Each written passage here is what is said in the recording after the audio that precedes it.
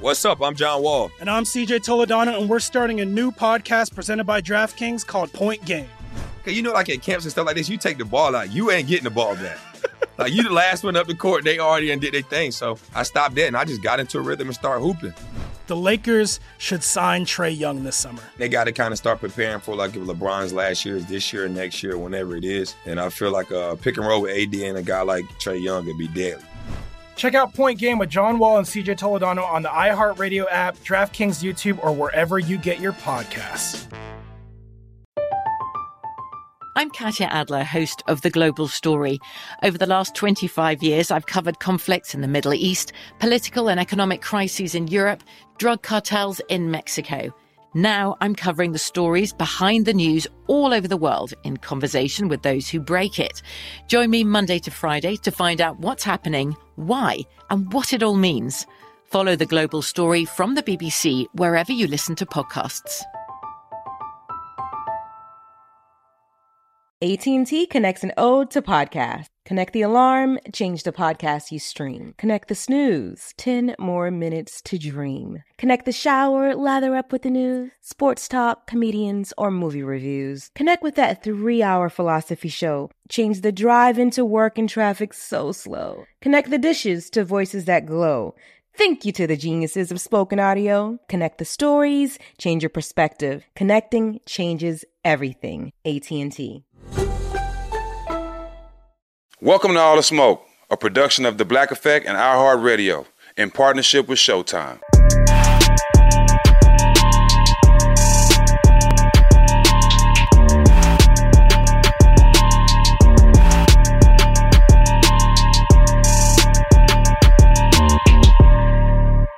Welcome back to another edition of All the Smoke. Stack, what's good? Good, bro. Man, another day, another dollar. Let's get it.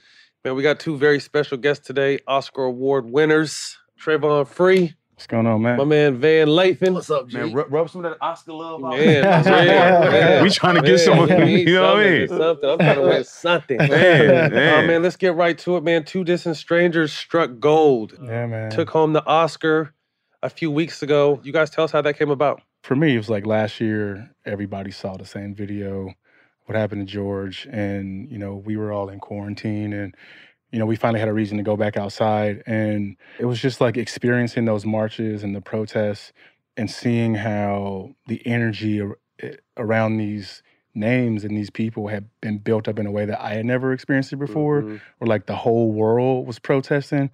And it was like through internalizing that and experiencing it every day, because we were going out like every day, like just wanting to be out there every day. And when you're kind of internalizing that, the pain of hearing a different name, hearing Breonna's story, hearing Ahmaud's story, seeing George's story, you feel like you're just living in that loop, like of emotions every single day. You just go through it over and over and over again. And in that cycle, you go from like anger to sadness, hopelessness, and then hopefully back to being hopeful again and trying to figure out, you know, how can we stop this shit from happening? And when I had that idea of like, or that thought of like, this feels like the worst version of Groundhog Day, it was just like, you know, I gotta do something with that. It just kind of stuck with me, and it was that script. Like I just went and wrote that script. I wrote it in like 5 days. Damn, and you got right to it. Yeah, it was one of those things too. It was like my background is TV writing, so you know you have to write a half-hour script in a week when you get an assignment on a show. And nobody was working, nobody was doing nothing. And I was like, well, I need something to do anyway. Like I can pour this energy into this thing that I already know how to do, and, you know, just see what kind of comes out of it. And then I told Van about it, and he read it, and he was like, you gotta do this like this year. Because we were like toying with like, do we wait? Do we like shoot this like next year? No better time than now. He was wilding. And so like Van, Zaria, like everybody's like, you gotta do it now. His ass, like the idea comes and he comes with the script. And I think his TV background is like he's used to pitching something and getting the feelers on it and see how it goes. And I remember me, him, and Nick, when we started our company 6 Feet Over, we had already been having like meetings about what it was that we wanted to go out with. And we're talking about all of these great things. We putting together pitch decks, man. We go and sit down in studios. We have flyers, animated show. We got all of this different shit. And then he goes, you know, I got this idea, man. It's like a Groundhog's Day thing. And it's like, it has to do with police violence. I'm listening to him talking about it. I'm like, nigga, are you sick? Like, that's the idea. Like, we got to do that especially now. Right now. And we can't wait. Like, if we look at it, just the design of everything was that this was going to be a time where there wasn't much content that was coming out, right? Where people felt hamstrung. They felt like they couldn't overcome the obstacles that were in the way of getting your art out. Yeah. Right now, we had everything we needed. We had the creative vision. We had all of the sort of connections. We could get it all done. We had great partners with people over at Dirty Robert. I didn't even know who they were yet, right? And so it was like, we get this done now. We get a chance to contextualize this moment for so many people.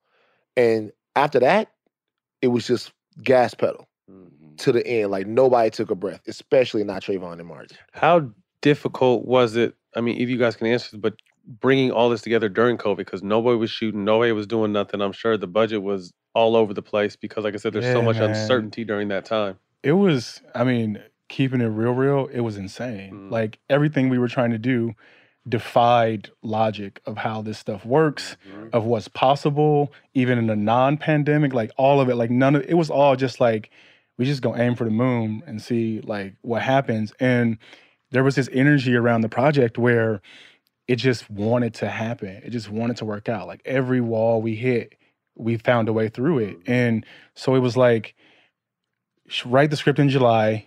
August, we start raising money.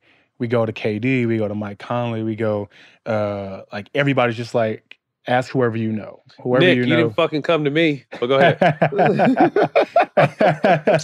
ask whoever you know who will give us any amount of money to do this. And what makes that even crazier is they weren't even allowing people to shoot. Yeah. Like, there was no guarantee that we could do all this, raise all the money, get to the point where we are ready at the start line and actually be able to shoot it. And so we just doing it with the hope that when we get to September, you're gonna be able to do this. They might allow people to start shooting again. So we get Joey in beginning of August. Andrew was like the first person I told about it before I even wrote it. And he's on board. We get the casting, Zaria, everybody's like on board. And we just chasing money while we also chasing permits and setting up the bank account. We started with $0. We finished production with less than $0. $. Yeah, I believe it. And it got to the point where we were filming, when we were able to film, we didn't have enough money to finish all 5 days of filming. We were still chasing money while we were shooting. So we got the money for like the last 2 days while we were filming the actual movie. And so it was all just like building the plane while you falling out of the sky. Like, the came whole, together though. And I kid you not, man, every step of the way, like, it was just like blessing. Like, the permits, they take 4 to 6 weeks. We got them in 3 days. Like, all these things that were supposed to be obstacles, that was supposed to make this impossible, they just fell away. The COVID stuff, that when we raised like almost $300,000, like, which would have been enough to like shoot the movie, and we finally get to SAG, and they're like, so you need to have a company, a COVID company, like, approved, like, create a plan for you guys' like testing and everything. We find a company. It is literally half of the money we raised.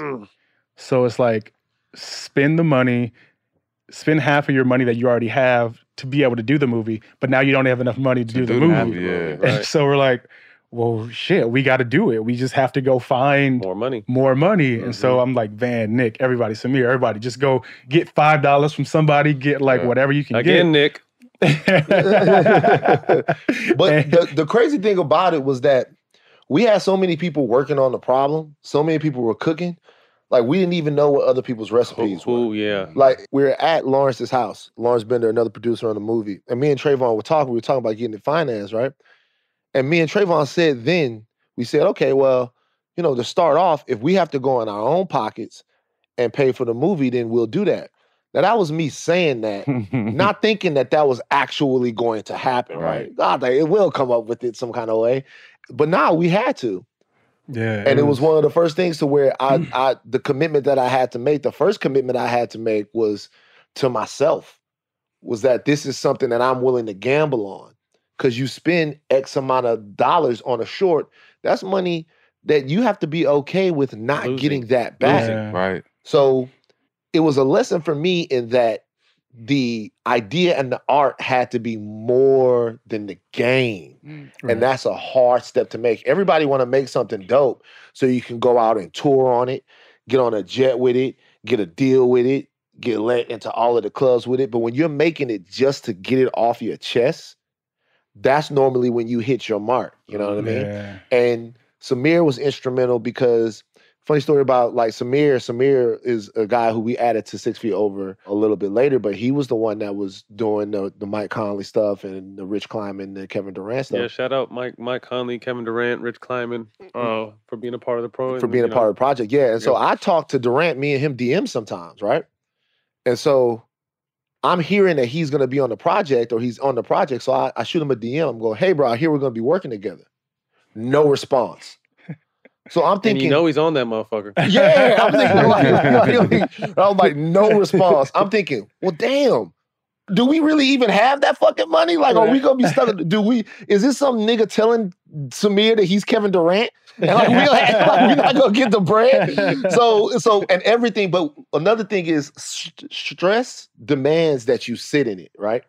So whenever you're stressed out about something, one crucial ingredient to stress is concentration. In order to be stressed about something, you have to concentrate on what's wrong with you, right? Right. And we all do that. We're like, our bodies are wired to do that, right? We're wired to concentrate on what's going wrong so we can fix it. It's a pro-evolutionary trait. Right. In this situation, we just did not have time to be stressed out. Right. We didn't have time. I sent the list of people that I know in this business, all of my pro-Black warriors that I sent this script to and asked to be involved. It's a who's who of the industry. And of all of that, none of those people came through. Damn. And it's not even a shot to them. It's just it was something we had to do. Right. You wasn't gonna get no help. Yeah, we had one guy, my bad. One guy came through after a while. Shout out, my bad. He gonna be pissed off. Puff did. Okay. Puff did. Puff was my big cat. So after a while, Puff came through and you know, Puff was very instrumental. He helped us out. But it was something we had to do ourselves and with the people who wanted to be a part of it, you know? So talk to me, because I'm in this space. Take me through the process. So you guys created the film. Did you take it to any festivals? I heard you guys sold to Netflix eventually, right? So take us through the process of once you made it, it premiered. What was that route? So we shot it, we got it. At that point, we got nobody. It's just us. It's just a movie we paid for and made. And, you know, we were courting Netflix, like, yo, like, we got this movie. All of us have Netflix connections. We're trying to get them to buy into it and, like, you know, help us like, pick up this bill that we, like, are trying to pay. And they kind of was, like, around, and they just ghosted us. And so November comes. You gotta, like, the only festival we were able to even submit to time-wise was Sundance, and they rejected us. And so we were like, well, all we have left is we can submit for the Oscars. And so that was like, I think December 1st or 2nd, we submit, and we are just like kind of waiting around, like hoping, you know, because you find out if you actually qualify. Once you submit, it don't guarantee you qualify. You have to meet all these like requirements. And so we qualify and we're like, cool. Now we like, okay, so we, not only do we have negative money, we like owe like $100,000 to the movie or some crazy number. And now we need to hire a publicist to represent the movie so that we can like campaign it because we submitted for the Oscars. Like, cool. All right. So we start like, everyone's like, this dude at Rogers & Cowan is supposed to be the best. He repped Kobe's movie. They won. They repped Parasite. They won. Like, so it's like, go talk to this dude. So we go, we find Craig Grivey at Rogers & Cowan, and he's like, yeah, cool. Like, yeah, normally we don't do stuff this last minute. Like, normally we get a movie a year in advance and then we campaign throughout the year. That's the normal process. Y'all want us to pick up the movie literally a month before the Oscar voting starts. And so we're like, yeah, we kind of like, that's what we want to do. And so like, look, I can't guarantee y'all like anything will happen, but we could try. Also, the bill is going to be like, when it's all said and done, like close to $300,000 or something like that. And at this point, we're like, who the fuck? Like, who? Okay. Payment on layaway. And so we just like, Cash App you something. We just like, let's do it. And luckily for me, I had just sold a movie to Apple. So the check came the week after this phone call. You didn't get to smell it. And just so I handed was it able over. to just pay as we went, whatever we needed up until the point that we could find distribution. And so once we got nominated, Netflix was like, hey, remember Hey, us? Right. That's how it worked. And they paid real, they had to make up for the fact that they was at the dance before it started and then came along. And so they we don't have no bills no more, to put That's it say a the beautiful least. thing, man. On But it's crazy. the festival point, I do want to shout out one group though. I want to shout out the people from Tribeca because I sent it to Amy Schumer, and Amy Schumer. This is the first time I knew that the movie really was going up, right? Because I sent it to Amy Schumer, and then Amy Schumer turned around and she got the people from the Tribeca Film Festival involved, and there was like a conversation with them about them accepting it to Tribeca. But that's not until August of this year.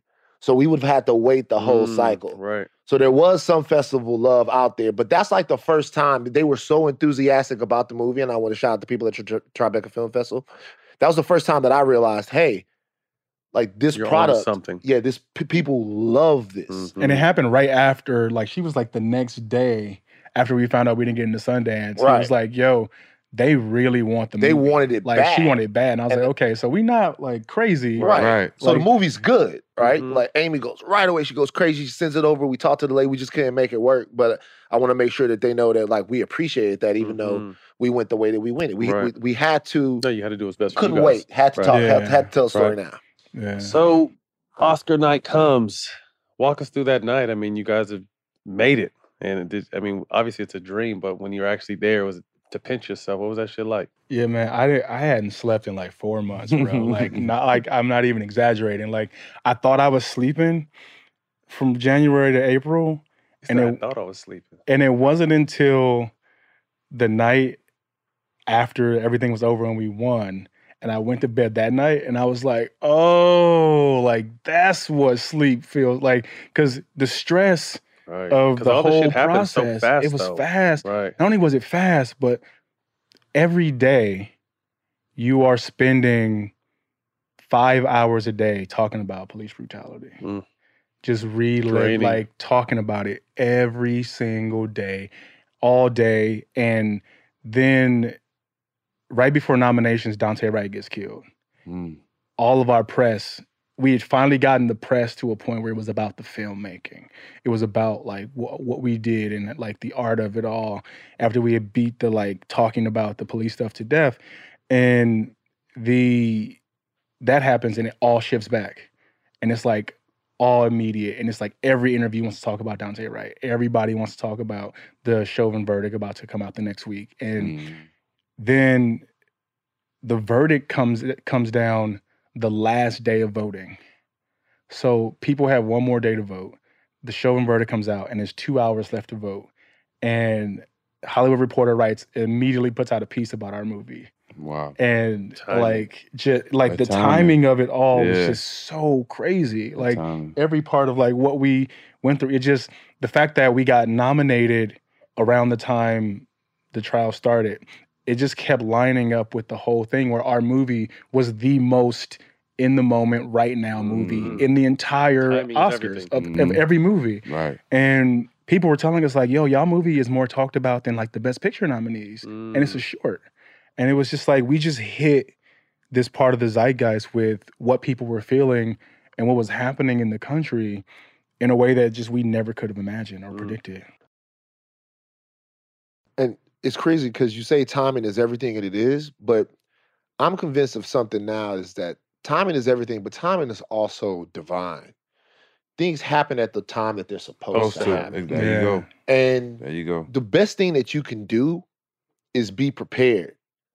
Because when it's your time, you got to be able to meet the moment. Yep. We were having a production call about whether or not to start this whole thing with premiering the movie at Tribeca later on, and then going for the award season and the festival season next year, or whether or not to do it now. And I remember Lawrence said something. Lawrence Bender, one of our producers. Shout out to Lawrence Bender and Jesse Williams. Lawrence said, in order for us to get this done this year, I'm just letting you guys know that everything would have to go perfectly. And when you hear that, that's daunting because, like, what goes perfectly? Nothing. You know what I mean? He goes, everything would have to go perfectly. And for whatever reason, it did. I mean, it wasn't, when you look back on it, it didn't go perfectly, but it went found a way. exactly the way that it was supposed to go. Yeah. And so, man, it's like I never was a part of anything like that before. Beautiful. Yeah. Love it. It felt like magic, man. Yeah. What's up? I'm John Wall. And I'm CJ Toledano, and we're starting a new podcast presented by DraftKings called Point Game. We're now joined by 3-time NBA Sixth Man of the Year, elite bucket getter. Let's please welcome Jamal Crawford to Point Game. King of the Court one-on-one tournament. If they had it back in your prime, do you think you could have took it all? I'm going to be honest with you. I don't think I could have took it all, but I think I would have shocked a lot of people. I think Kobe and everybody in their prime, Kobe would win a one-on-one contest. Yeah, because you got to think, he's going to guard. He don't care about guarding. He's going to guard. He's going to guard. Like, you see him in the Olympics, he's going to guard. And then on top of that. I'm not guarding like that, CJ. Ladies and gentlemen, please welcome Sam Cassell to Point Game. I remember you came to my room crying, tears, crying. I mean, he was in a culture shock. And then he's going through withdrawals about winning. Remember what I told you? I said, OG, you think I can get paid and go back and play in college because it ain't it? Check out Point Game with John Wall and CJ Toledano on the iHeartRadio app, DraftKings YouTube, or wherever you get your podcasts. From BBC Radio 4, Britain's biggest paranormal podcast is going on a road trip. I thought in that moment, oh my God, we've summoned something from this board. This is Uncanny USA. He says, somebody's in the house, and I screamed. Listen to Uncanny USA wherever you get your BBC podcasts, if you dare.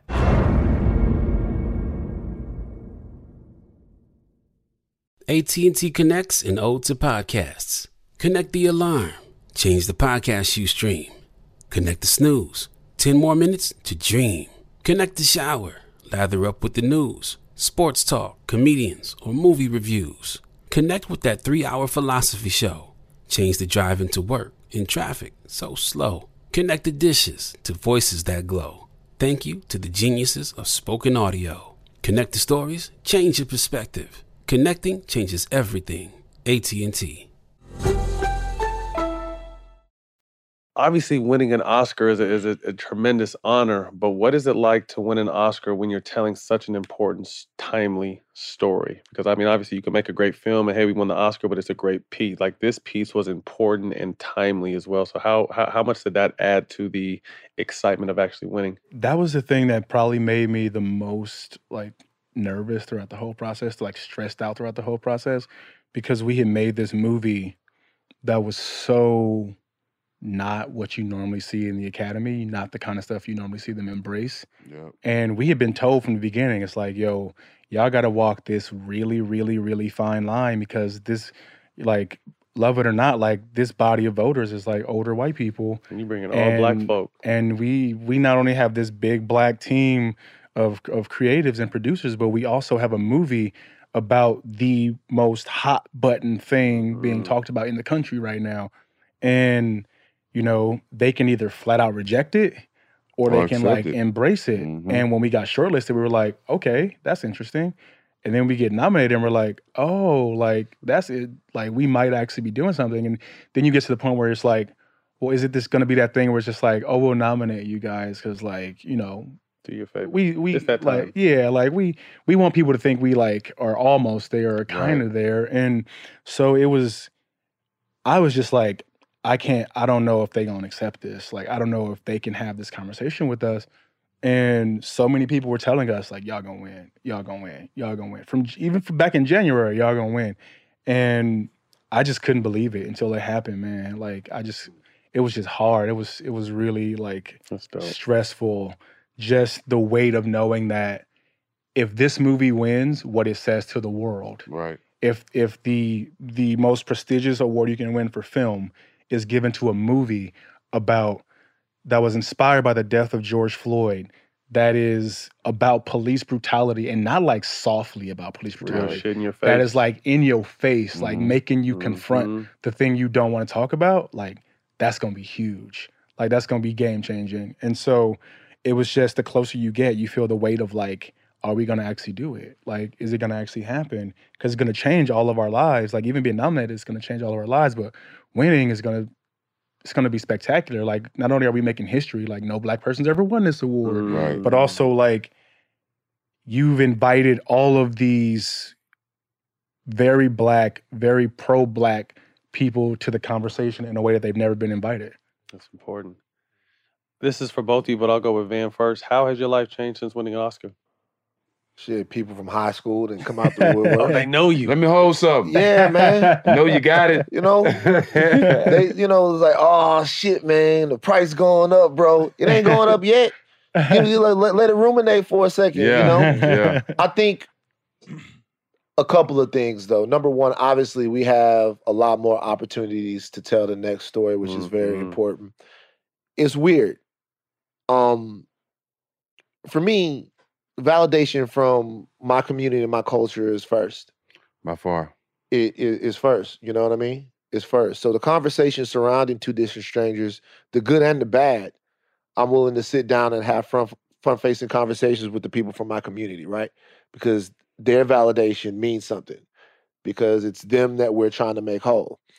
And the reality is, you don't want to have to make a movie about this. And I want to make a distinction about something, because there's a huge conversation surrounding stories featuring Black trauma, right? And people talking about stories where Black people get brutalized. I want people to pay attention to the end of our movie. At the end of our movie, the last picture of Carter that you see, he's alive. He's not only alive, he has agency. He's emboldened. He's ready to take on a challenge that exists outside of his door. And he's going to be brave about it.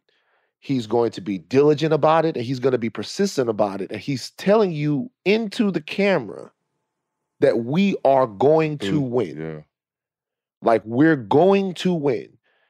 It's not going to be an easy journey, but we're going to win. And that was purposefully done by Trayvon. That's purposefully done to say that there's not enough forces out there that can make our community sit in trauma in perpetuity.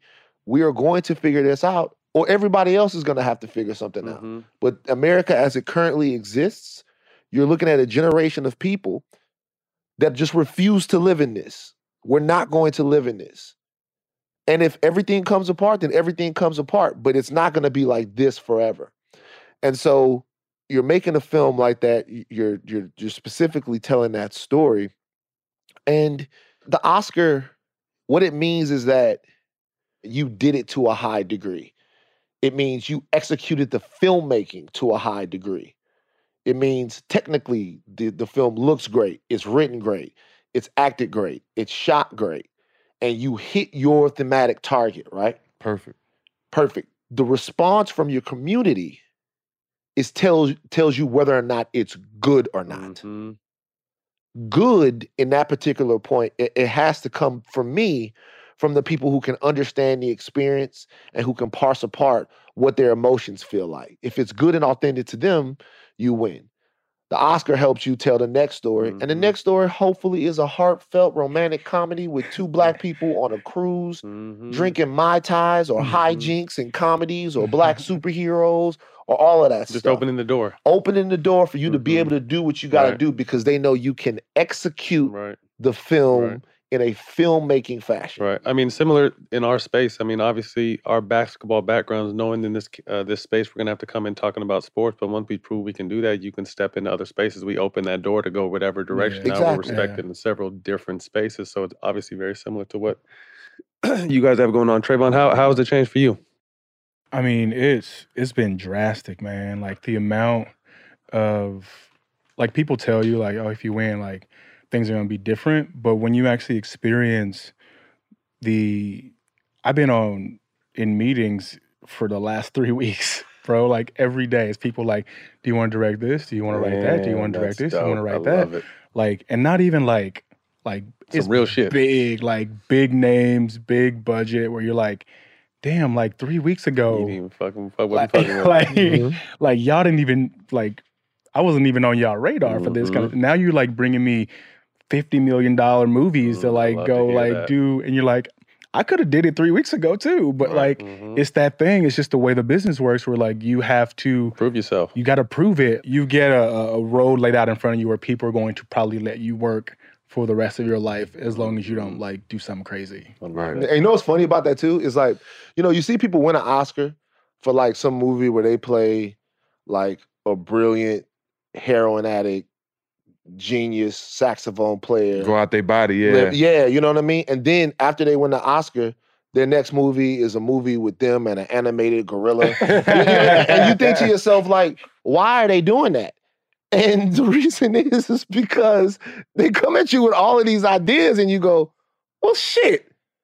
For $30 million, I'm gonna try this too. Yeah, exactly. So it's just like, and that's why there is a degree once you've got yourself into a world, there is a degree of discipline that comes along with it too. Yeah. You know Can't what I take mean? everything. Right, Can't do exactly. everything. Yeah. That's when you get the most temptation. No, there was definitely like a couple days ago, actually, we got offered, I can't say what movie it was, but it's a really fucking big movie. And I said no to it like pretty quickly because it was one of those things where it's like, oh, this is the trap. They're gonna try to Like, this make is you- the thing where like, because it was one of those situations where like directors fell out, they need a replacement, and it shoots in like 4 months, and like, can you? And it's like, if you had told me a year ago somebody would offer me like something like this and I would say no to it, I'd be like, hell no, I'm gonna say yeah. Like, and now, like you said, everything is different. You got to like calculate all these things. Recognize It's the like, trick bag. yeah, where it's like, yes, that is a great bag and a great like name But the project, risk but it is- ain't like it don't fit. Yeah. It don't fit right now. It don't fit with what we trying to do. It don't fit the long term thing, and you can't just like if you fall into it, like it could be a year or two from now, you ain't like doing nothing. Like, No, but it's good you guys have a vision. Like you say, you're not just falling. Like you have you have your plan, your shit is mapped out, and that doesn't fit in the plan, no matter how big or what the money is. If it doesn't fit, it doesn't fit. Who are some of y'all influences in the film business that inspired you? Wow. Well, obviously Spike Lee. I think the finest movie, my favorite movie, the greatest achievement in Black film ever, one of the greatest achievements in film ever is Mo Better Blues. Yep, good movie. Perfect film. Spike Lee, Stanley Kubrick, Bill Duke. From a filmmaking standpoint, obviously you love guys like Steven Spielberg. Ryan Coogler, I think to me. Shout out Ryan, he's a monster. To me, I think Ryan Coogler right now is the best director working. He's just got a genius way of pacing story. Like when you think about Black Panther, right? And you know that Ryan Coogler's, from Oakland. When you think about what was done in the filmmaking there, to take that story with all of those powers, with all of that scale, with all of that mythology going back to the 60s in that character, and ground that film in Oakland, in a struggle of worldwide Blackness. Think about it. That struggle, that has to do with the Black American struggle as juxtaposed to an international identification and identity of Blackness. The fight is really between, the takeaway in that movie is the fight is really between us. Each other, yeah. About how much we want to help us. Yep. About our duty and responsibility to us. And everything that comes from outside of that is just distractions. Like in that movie, Claw and the CIA and all of these, they're just distractions to the real fight, which is between different versions and visions of Blackness. He did that with a superhero movie. That's genius action right there. That's amazing work. But I'm a film geek. So the Stanley Kubricks of the world, the Martin Scorseses of the world, like all of those guys. Dope. You just have to have you have to have a palette, you know what I mean, of influences. Yeah, I mean, for me, it's like, obviously, like so many of the names he said, but directly, like I'm inspired by Barry Jenkins so much, and the way that he moves the camera and the way that he can, just take something. He can make anything beautiful in a way that I just like. I want to just study it all the time. But like Alfonso Cuarón is another big one for me. Like his ability to like bring you into a story and almost make you forget that like you're a part of it is something that I admire. Wong Kar-wai is just like one of the most beautiful filmmakers like in the world, and I try to like look at what makes so many of the greats great, and then I try to figure out, you know, what element of myself I connect to in that, and like how that shapes me as a filmmaker. Because that it's that thing where like, like I started in stand-up, so every stand-up, when you're starting out, you're imitating whoever your favorite comic is. Like it's just bar none. Like you just always start out writing like whoever jokes that sound like your favorite comic, and over time, you do it long enough, you start to find yourself in it. You start to figure out, you know, who you are, what your voice sounds like. And it's why we all have influence. It's why everybody was trying to like fade away like Mike and do all this thing until you figure out, you know, what your game is, or how you, like until you find yourself. I find myself doing it as a filmmaker and a writer where, you know, I spent the early part of my career writing for other people, writing for other showrunners, writing for other actors and things like that. And then over time, within that, you start to figure out who you are and what elements of this is like, oh, this is just the show, but this part of the script is actually like me. Yeah. It's like what I feel, what I want to do. And John Singleton is another one. Like I just like the way the way he can tell a story is, I mean, it's going to be missed. Unflinching and unforgiving. It's going to be missed. To the point, John. And damn. So yeah, like that's kind of where I found my influence in figuring out, you know, how I want to tell stories visually. Yeah, man. John was rest in peace, John. Rest I got in a peace, chance John to go Singleton. to the Van, were you there? Or Nick might have been there. John Singleton when they played Poetic Justice, the 25-year anniversary of Poetic Justice. I didn't make it. Nick, you was there, right? I went with you, right? That shit was dope, man. To just rewatch the film and then hear the stories about who was supposed to play what and all the drama that happened with Pac, and then that shit was cold. But and fun fact, when I first started thinking of this show, Van was our third person. No one knows. Remember the meeting we had at Viola? We did. Van couldn't get out of his TMZ contract, so we had to leave him. But like when I first started this show, I was like, Jack, me and you, I was like, who's our third person? Who's our third person? I'm like, let's go get Van. Let's meet at Viola. Bet, let's chop it up. Met at Viola, go to Viola, have a great time. I'm like, yo, this is going to work, man. So you told us you needed a year. I needed a year. Yeah. I needed a year. They wouldn't let me out. And you know, something about that is, once again, the show is better without me. It is. It, like the show is better without me. The reality is that, like, everything, people get so caught up in the opportunities that they missed and the things that didn't happen. You just gotta know that whatever's out there for you, man, you're gonna get it. Yeah. Yeah. It would be good to have you around because, you know, I call you and text sometimes and ask you your opinion on stuff. So No, Van's one of the smartest motherfuckers I know. Like, we have just these random conversations where we'll just bounce something off the wall and go at it for like 30 minutes. I'm like, bro, I'm late. I gotta get my kids or something. Yeah, Hey, man, I'm a father and an activist and a coach and all that. I'll hit you later. But nah, what y'all been able to do, and this is another thing. This is why one of the most mystifying things in the world to me is hating. I don't understand hating. Why? I really don't get hating. I wish I actually knew a hater so they could explain to me hating. Because I see the show and automatically the show is a hit, right?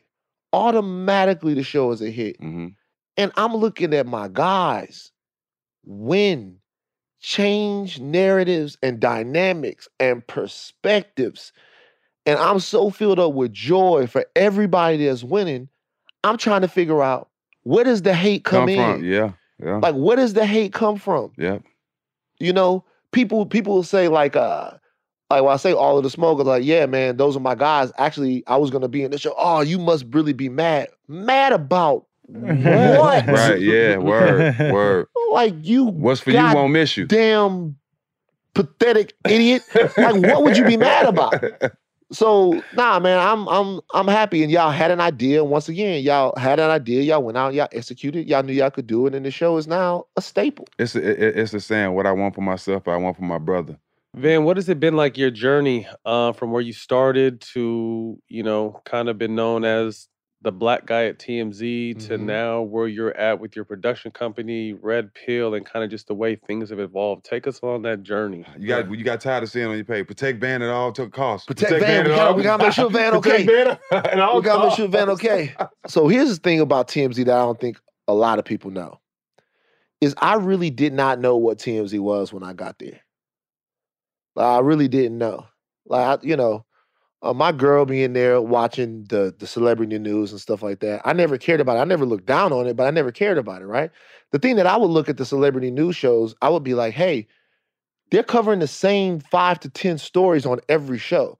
Like me and her would argue because she would go in there and she would watch E! News, and then she would watch the other one, the 10, and she would watch the extra and all that. I'd be like, yo, they all talking about the same shit. Brad and the new girl went out on a date. How many fucking times you get to hear about it? You know what I mean? It's the same fucking story. Right. And so when I actually got to TMZ, I was unemployed, and I had just lost my unemployment because I lost my unemployment on accident because I did a commercial, but I didn't know I was doing a commercial. I did a razor commercial to where these people told me to come out to Van Nuys and use all these products and then use a razor. And then when I was using a razor, dude jumped out and went, you ready for Gillette Pro Glide Fusion Challenge or whatever like that? I'm like, oh shit. And it's a razor Don't commercial. fuck my employment up. Right. And so after I do that, I get paid for it. And so then I go on the unemployment thing and I put down that I did a commercial, readjusted my unemployment to $75 a week. Now I gotta get a job. I can't. The government's not gonna pay for me to play pickup basketball anymore. First job is TMZ tour guide. Tour guide. Okay, that's around the city, right? Yeah, around the city. So I was 31 and I'm thinking, man, all of these great big dreams I had, and I'm a tour guide at 31. But I did it because I go back and I ask her about it, and she says, yeah, take it. You should take it. She's like, you're going to be on the television show. But once again, I didn't know what the show was. I thought it was just like E! Or anything else. I didn't understand the controversy. I didn't get the salacious nature of the show or anything like that. Also didn't get the culture problems that existed there until a little while after I was like a television sort of mainstay. I remember I was on TMZ a lot, and I've said this before, and they did a video. There was a video where they were talking about different rappers, and they put up a picture of Wiz Khalifa, and under that, it said Lil Bow Wow. And I remember thinking to myself, all right, people make mistakes. But one of these niggas is 6'5". And the other one of them is 5'9". They look completely different. No resemblance. We are the celebrity experts. Like, we're the people that are supposed to know shit, right. the difference. We're the celebrity experts, right? We're the people that are supposed to know. So there's something in there that's either unrepresented or not being represented. So I felt it, my responsibility if I was going to be on a show to go there and then represent that, right? And it was a handful. It was a job that, to be honest with you, I'll never endeavor to do again. I'm not going to be the black voice of reason for anyone I wanted to ask that. ever again. Ever. How heavy was that lift? Because like you said, you not knowing the history. I mean, I'm being in LA so long, you just always heard and seen TMZ. Like, anytime anything anti-black or black issues came up, they looked at you. Every time. Yeah, but not just them, everybody. Everybody did, right. So the company looks at me. Right. And then the viewership looks at me. And then our community's looking at you. Right. And then the community's looking at me.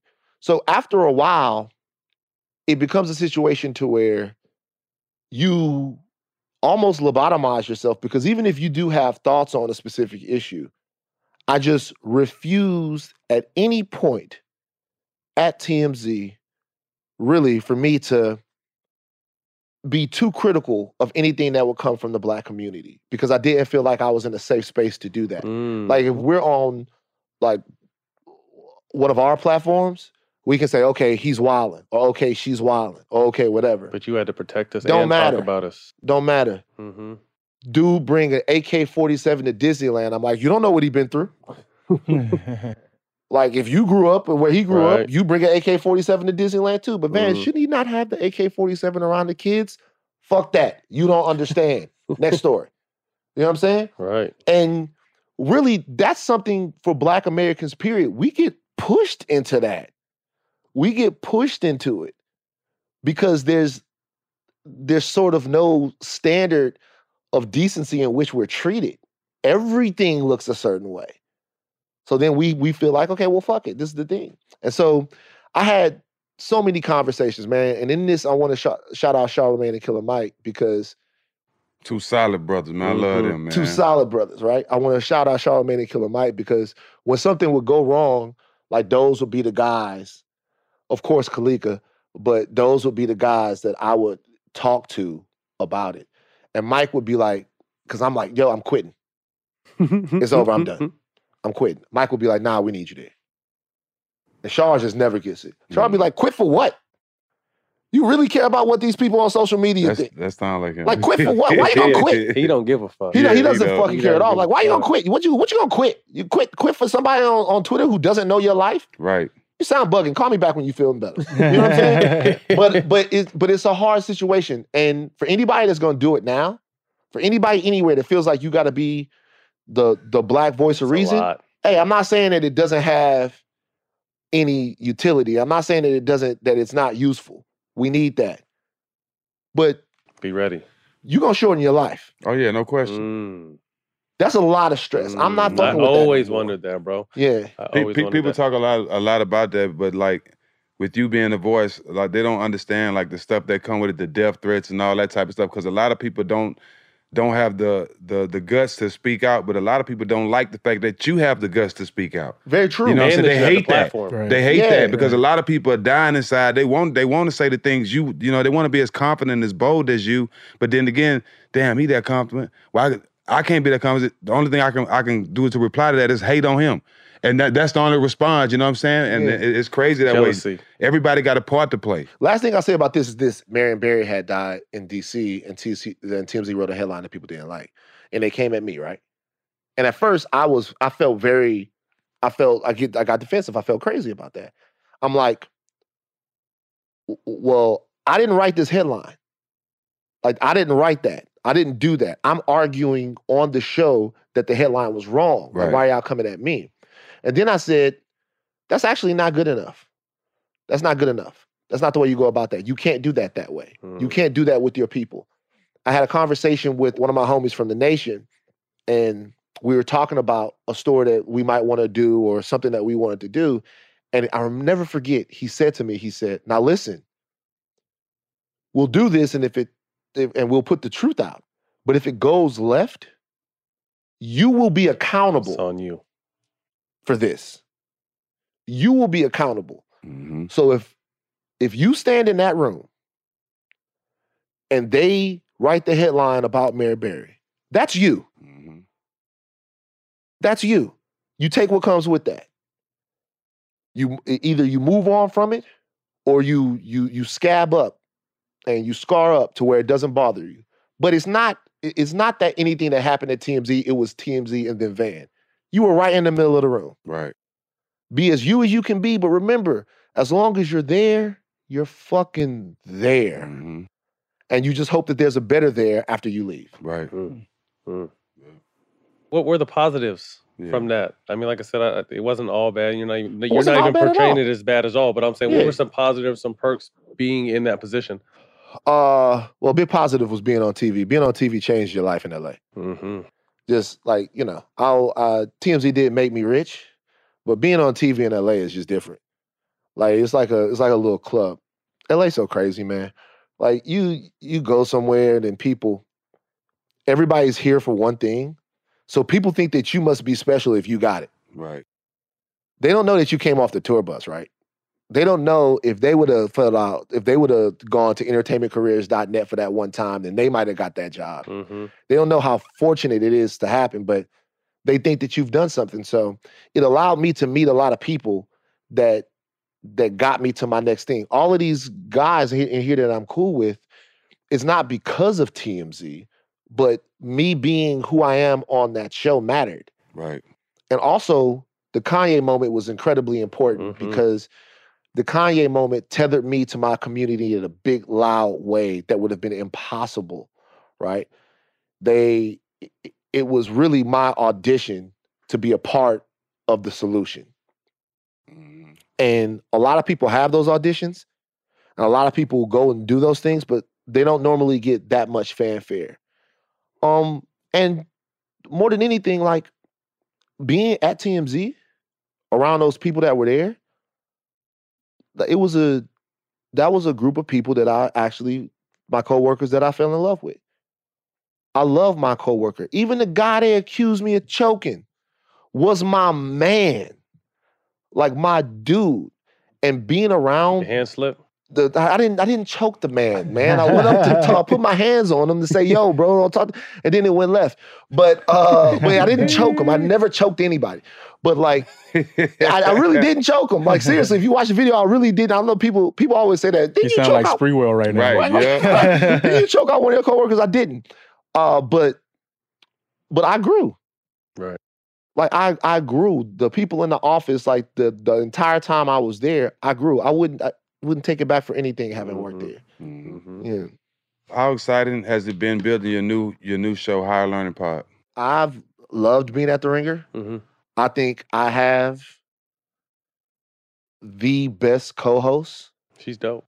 Rachel Lindsay is a fantastic co-host. We have a unique podcast in that it's like it's real. It's real, and it's a male-female perspective. I think that personally, this is what I think.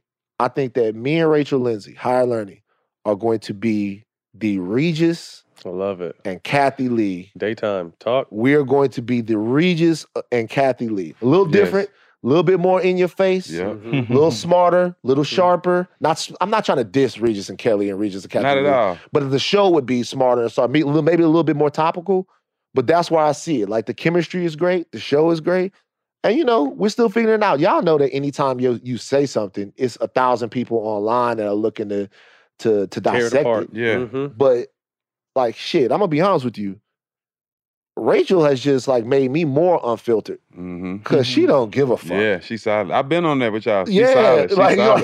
she don't She's like solid, bro. She don't give a fuck, and she's out there. And also, bro, of she's course, super intelligent. super intelligent, and sharing the spotlight with Black women. I've done, I think 3 podcasts now on the Ringer. One, I worked with Jemele Hill. The other one, I worked with Rachel. Jemele. Shout out Jemele Hill. I worked with Rachel Lindsay, man. Being with Black women on a podcast and being a part of the moment that they have and the moment that they share and like the things that they think and knowing that you're right there is dope. That makes, I go home, I talk to Kalika about that, I talk to my girl about that. Yo, man, Rachel said this, Jemele said this. You just want people to feel and be seen. Right. And I'm getting a chance to do that at the Ringer. That's dope.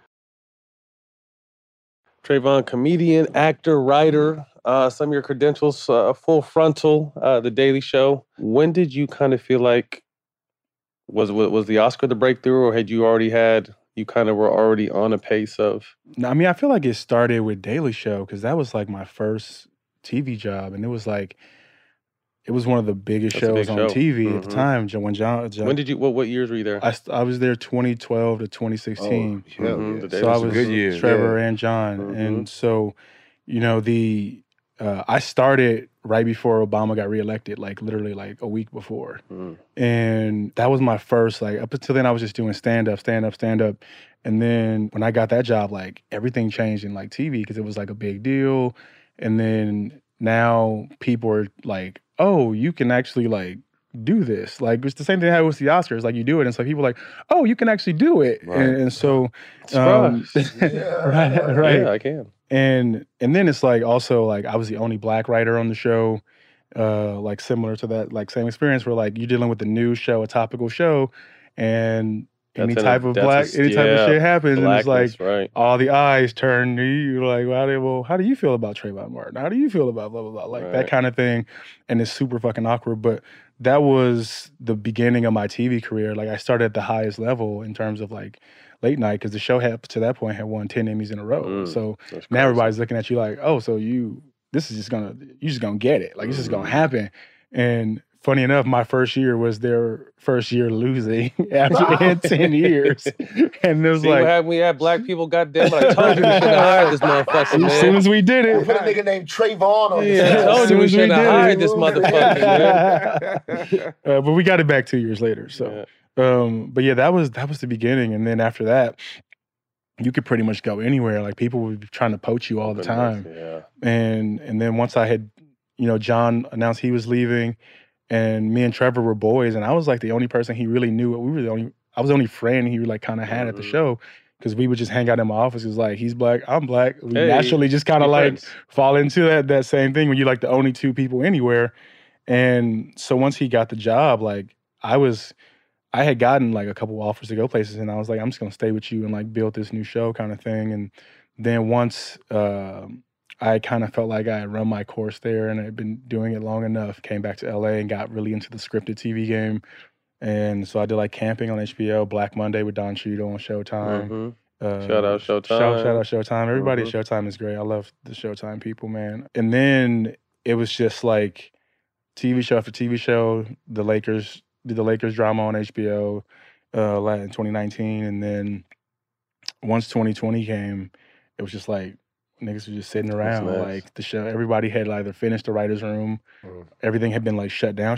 So that's when the movie came. It was like, I came up with the idea for the movie I sold to Apple with Idris Elba and like the very, very beginning of the pandemic. And me and Simon Kinberg sold that. While that was like happening, Two Distant Strangers was kind of happening in between it all. And we sold that movie last August. And then it was weird because like you were watching the world kind of collapse around you. And then like, but professionally, like my life was just like, it just started doing this. And it was such a like strange thing to kind of like balance live out. with. Yeah. We had it, not to cut you off, but similar shit. Like we found our groove during the pandemic. It came out a lot better than we went in. But it's like, damn, I'm doing well. But you see what the world, everything around, like you said, everything around you is crumbling. Yeah. And you're like, I'm super blessed to be like in this position and like doing all this stuff. But it's like, it's just crazy that when like everybody's world collapsed and is collapsing around you, and people are like frontline workers and like Uber drivers and all these people are like having to deal with all these issues, and you're like, man, so are they gonna buy my movie? Or like the problems are just so different. Right. And you're trying to like not like feel like an asshole. But it's like, then you're just like, but this is just what I do. That's your blessing. It's just it's just been what my life has been, this business. And I'm just fortunate that that's what it is. And so once all that started happening, like it just got us to here, man. Like it was. How do you feel like your experiences in your journey prepared you for Two Distant Strangers? It was being at Daily Show as my first job was like you were talking about, Stack, like stuff just sets you up to be prepared for everything you're supposed to get. And that show is so fast paced. You have so much responsibility and you have so little time to get it done. Like that show is 4 nights a week, is live to tape. We start at 9 a.m. You have an hour to write your script. You have 20 minutes to rewrite your script after you get your notes back. You got rehearsal at 4 o'clock. You got rewrite at 5 o'clock. The show is on at 6. That's every single day. And you have a building full of people who are just like scrambling all day making that show happen. And it's a testament to why it was so good, because it was like everybody knew their job, everybody was good at their job, and they just did it. And you wanted to like work hard for somebody like John because he was so good and such a great leader.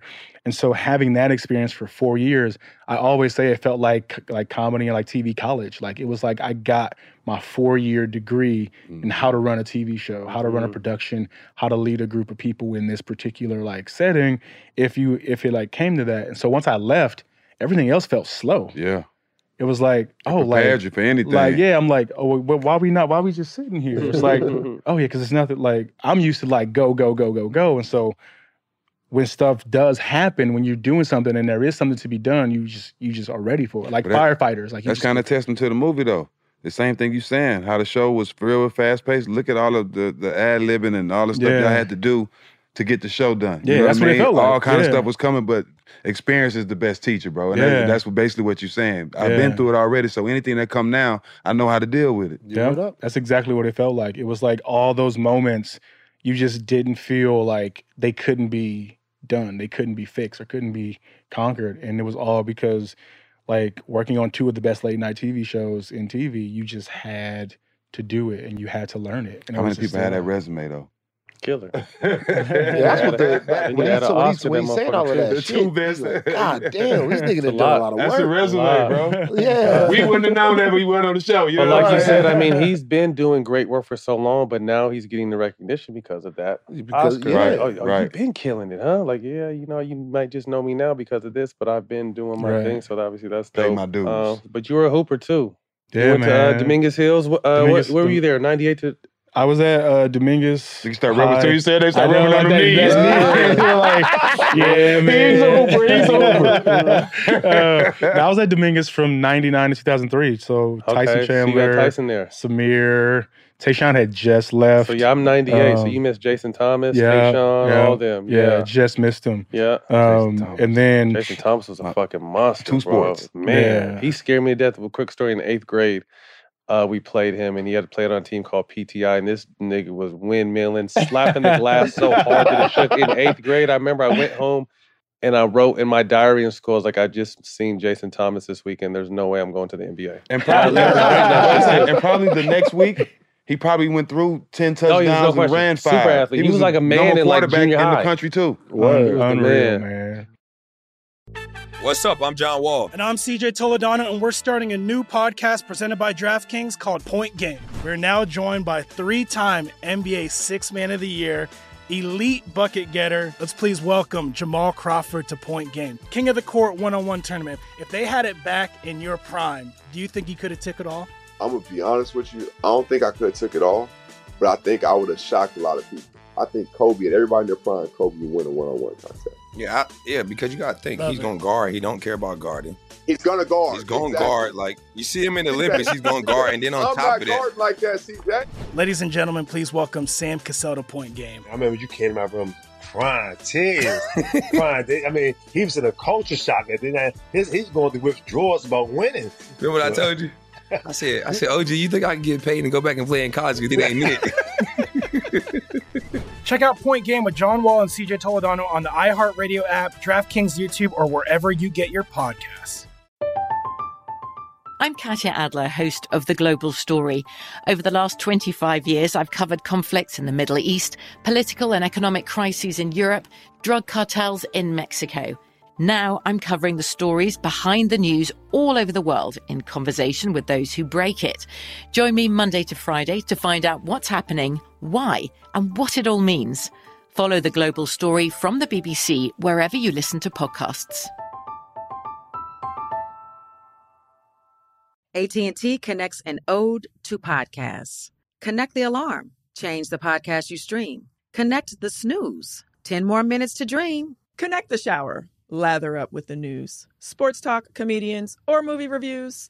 Connect with that 3-hour philosophy show. Change the drive into work in traffic so slow. Connect the dishes to voices that glow. Thank you to the geniuses of spoken audio. Connect the stories, change your perspective. Connecting changes everything. AT&T. But yeah, talk to us. So Dominguez. Yeah. That was crazy because like my freshman year, I think like Samir, that was your sophomore year, right?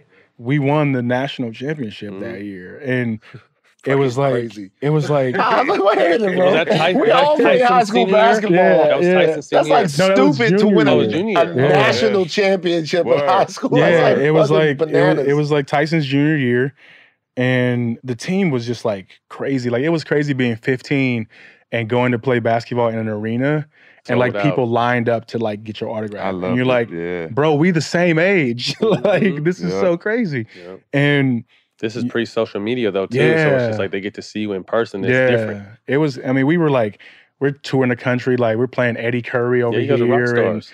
like DeJuan Wagner, and like all shout out these like Cisse and who am I forgetting? Samir.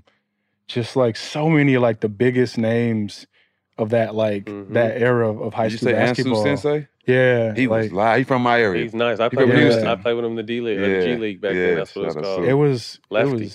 and this was high school, and you playing future NBA all everywhere you go, the team is a nationally ranked crazy team, and so that was just it seemed like everywhere I was going, I was being thrown into the highest version. If you gonna learn, you're gonna learn real fast. Everywhere you go, you're gonna have to learn real fast. Right.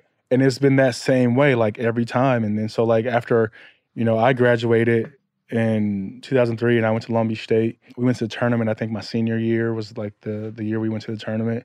12-5 game.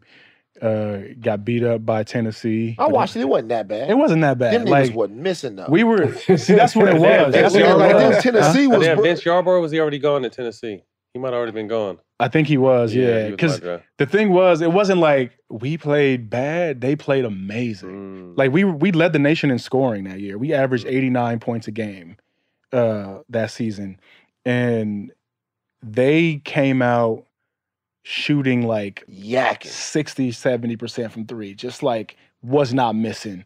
And we were making shots, but we were making layups and doing it. And they're 3-pointer, whatever we do, 3-pointer. And I was oh, y'all just hot. There's nothing we could do about this. We not, it's like that. We not turning the ball over. We not messing up our plays. It's just y'all are just balling and there ain't nothing we could do about it. Right. And so it was fun, man. To play in the tournament, if you get a chance, it's amazing. And so I was happy that at every stage I got to experience at least the thing or whatever the high point of that thing was. So when I graduated, I was happy. I had knee surgery. That's why, I saw you rubbing that knee. Did you have meniscus surgery? Yeah, my sophomore year, it blew out in practice. And so I only played 3 of my 4 years because after I did the rehab year, it was so hard, man. And I just didn't want to do it anymore. Did they take it out, repair it? They took it out. All of it? Yeah, all lateral was all gone, yeah. Damn, they had to take 40%. I tore my meniscus with the Lakers, and I was out 7 weeks. They took 40% out. So every once in a while, I had to do this. He told me they were going to what they thought they were going to do and what they ended up being able to do. Yeah, because he showed me the picture afterwards, and there ain't nothing in there. Yeah, it's hard. You have arthritis and shit, because it's hard to get blood flow in that area to kind of rebuild everything, Hooper stories. Well, just the events around race, racism, social justice, how has that impacted you in the last couple of years? And do you see light starting to come out at the end of the tunnel? The term social justice, for me, we just trying to live. Right. You know what I mean? It's I guess there's a very strategic way you have to go about getting what you want in America.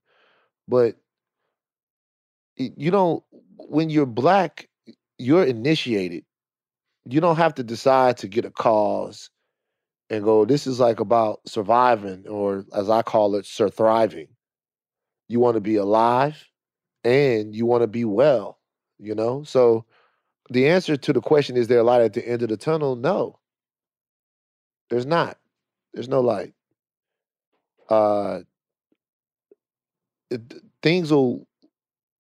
I'm hopeful that we figure things out, but I just hope people understand that we talk about so many different things that talk to people and people go, hey, I'm gonna get a lot of money and I'm gonna give back to your community. That's dope. That's amazing. Everybody should do that. Everybody should seek to. We live in a capitalist society. Everybody should seek to get a lot of money and create a lot of jobs and do all of that stuff. I just hope people know that that's not what we're talking about. What we're talking about is intentional systemic dysfunction. Mm-hmm. Intentional systemic dysfunction. I want you to look all over the world at places that had systems that were intentionally unequal, right? If you look at apartheid in South Africa, in order for South Africa to turn, apartheid has to go, right? It has to go. Obviously, that's different than what we're talking about here, but we're talking about participation and cooperation in the guts of America, in the guts of it, in the guts of what this country is. And it's a participation that as Black people, we've always had. It's interesting. There's whiteness is a God complex, right? Whiteness as it exists is the belief that this was all created by one omnipotent force. And you're lucky to worship that force. That's what white supremacy is. You're lucky to be here. We took you out of Africa, right? Where you were running around with a fucking bone in your nose. You couldn't read. You had no culture. You had no nothing. We came you over and we taught you how to use a salad fork. And what you should do is in perpetuity, you and your progeny, you should worship that. Right? That's bullshit. Total. That's bullshit. Number one, what we were and what we are on that continent is completely different than what you said. On culture, on family, on laws, on hierarchies, royalty, riches, wealth, doctors, scientists, all of that stuff. It's all a lie. People figuring out the way the world works over there. So that's bullshit. And then over when you talk about us coming over here, you didn't do anything alone. Mm-hmm. Like Franklin said, brick by brick, the labor that built the country is on the sweat of my ancestors. The only thing that we've ever been given license to do in America is be exploited. So systems built on that, how do you fix them? Well, you can try to fix them by participation in those systems, and some of us will win that way. But the better way to fix them is to reprogram the systems themselves, and that's hard. Mm-hmm. Because that means that somebody has to do what nobody wants to do in America, is lose. You see what I'm saying? Like, they're cool with us losing because they put us in a position to lose for a very long time. From the jump. So the question then is, all right, what I'm asking you is, I'm asking you not to grease the wheels for everybody around you to get an advantage. I'm asking corporations to pay the appropriate tax rate, right? I'm asking for real participatory action into America, what you say you want. And once that happens, we'll get together and we'll work in our communities and we'll fix them. But the piece of the pie, it has to be divvied out equally or with some sort of equity. Now, anytime you start talking about that, anytime you start examining, or when you say you want an accounting of America, you want to open up the books, you want to know exactly what you're entitled to as an American citizen. And I use the word entitled because these are promises that have been made.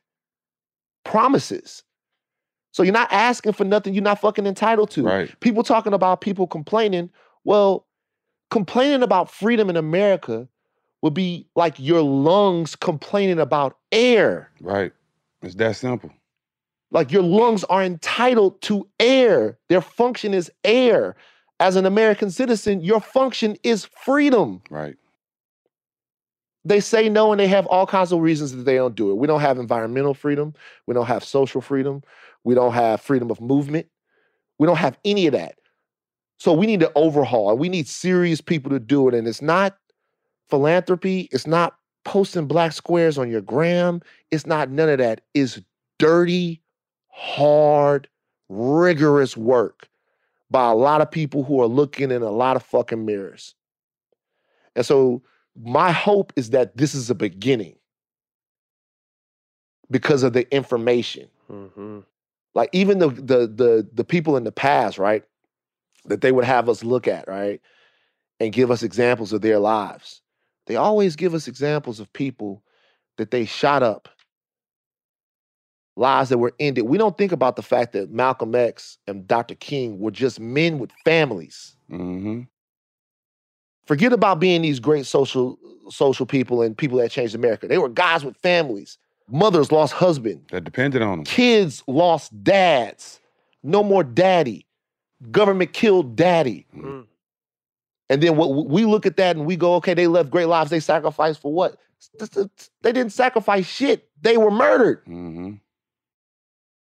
Like Nancy Pelosi said, George Floyd, I know that's somebody close to you, Stack, sacrificed his life for whatever. He was murdered. George Floyd didn't choose to die. He didn't, right, at all. So stop acting like there's something virtuous in Black death. Right. So what I'm saying is all of these things have to change. Like, all of these ideas have got to change.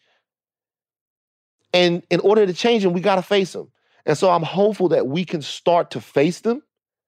And I think that there's so much information in there. And by the way, the last thing I want to say about this, because I know I'm droning on. Stop looking across the other side of things and picking apart what it is your brother or your sister is doing. Do your part. Do your part. Like, stop arguing whether or not No Name is right or whether or not Killer Mike is right. Right. Like, do your part. Jump in there, right? If you are a black capitalist, tell me how we gonna win. If you are a socialist or a Marxist, tell me how we gonna win. Mm-hmm. Get the information out to the people and let them decide what's the best way to fix America. Mm-hmm. But stop. We have to, look, I do it too sometimes. I went on a whole rant about Van Jones. A whole rant on my podcast about Van Jones. You know what I did? After, I know how you feel, but you know what I did after? I picked up the phone, I called Van Jones, I apologized to him. And the reason why I apologized to him is because I don't agree with a lot of the ways that Van Jones moves. You not though. Like, I don't agree with a lot of the ways that Van Jones That's not moves. real. If you're gonna agree with everything somebody say, that's not real. But the reality is, there are people who are incarcerated, who are home with their families because of the work that he has been doing. I'm not gonna hang out with Trump and them. I'm not going up there to sign no bills. I'm not doing anything. Well, I might go up there to sign a bill, but I'm not doing all of that. But that's his thing. Doesn't matter what I think of it. Can't stand in the way of progress. So whatever conversations, whatever we have, let's talk about them to each other. Mm-hmm. And that's what I'm saying. And I'm hopeful that those things can start. Yeah. I try to simplify it for a lot of people, man. Just imagine you starting a business and you hire 30 employees. The 30 employees build your business to $1 billion business, but then you treat them like shit. Yeah. They're gonna eventually turn on you. And that's this world. That's the United States. Then you tell them they had nothing to do with it. Exactly. So this is what we're going through right now. You can't continue to expect the people that built this place to live the right way or to overlook what's been done to them and continue to treat them like shit and they not rebel on you. You know what I'm saying? And we waking up now.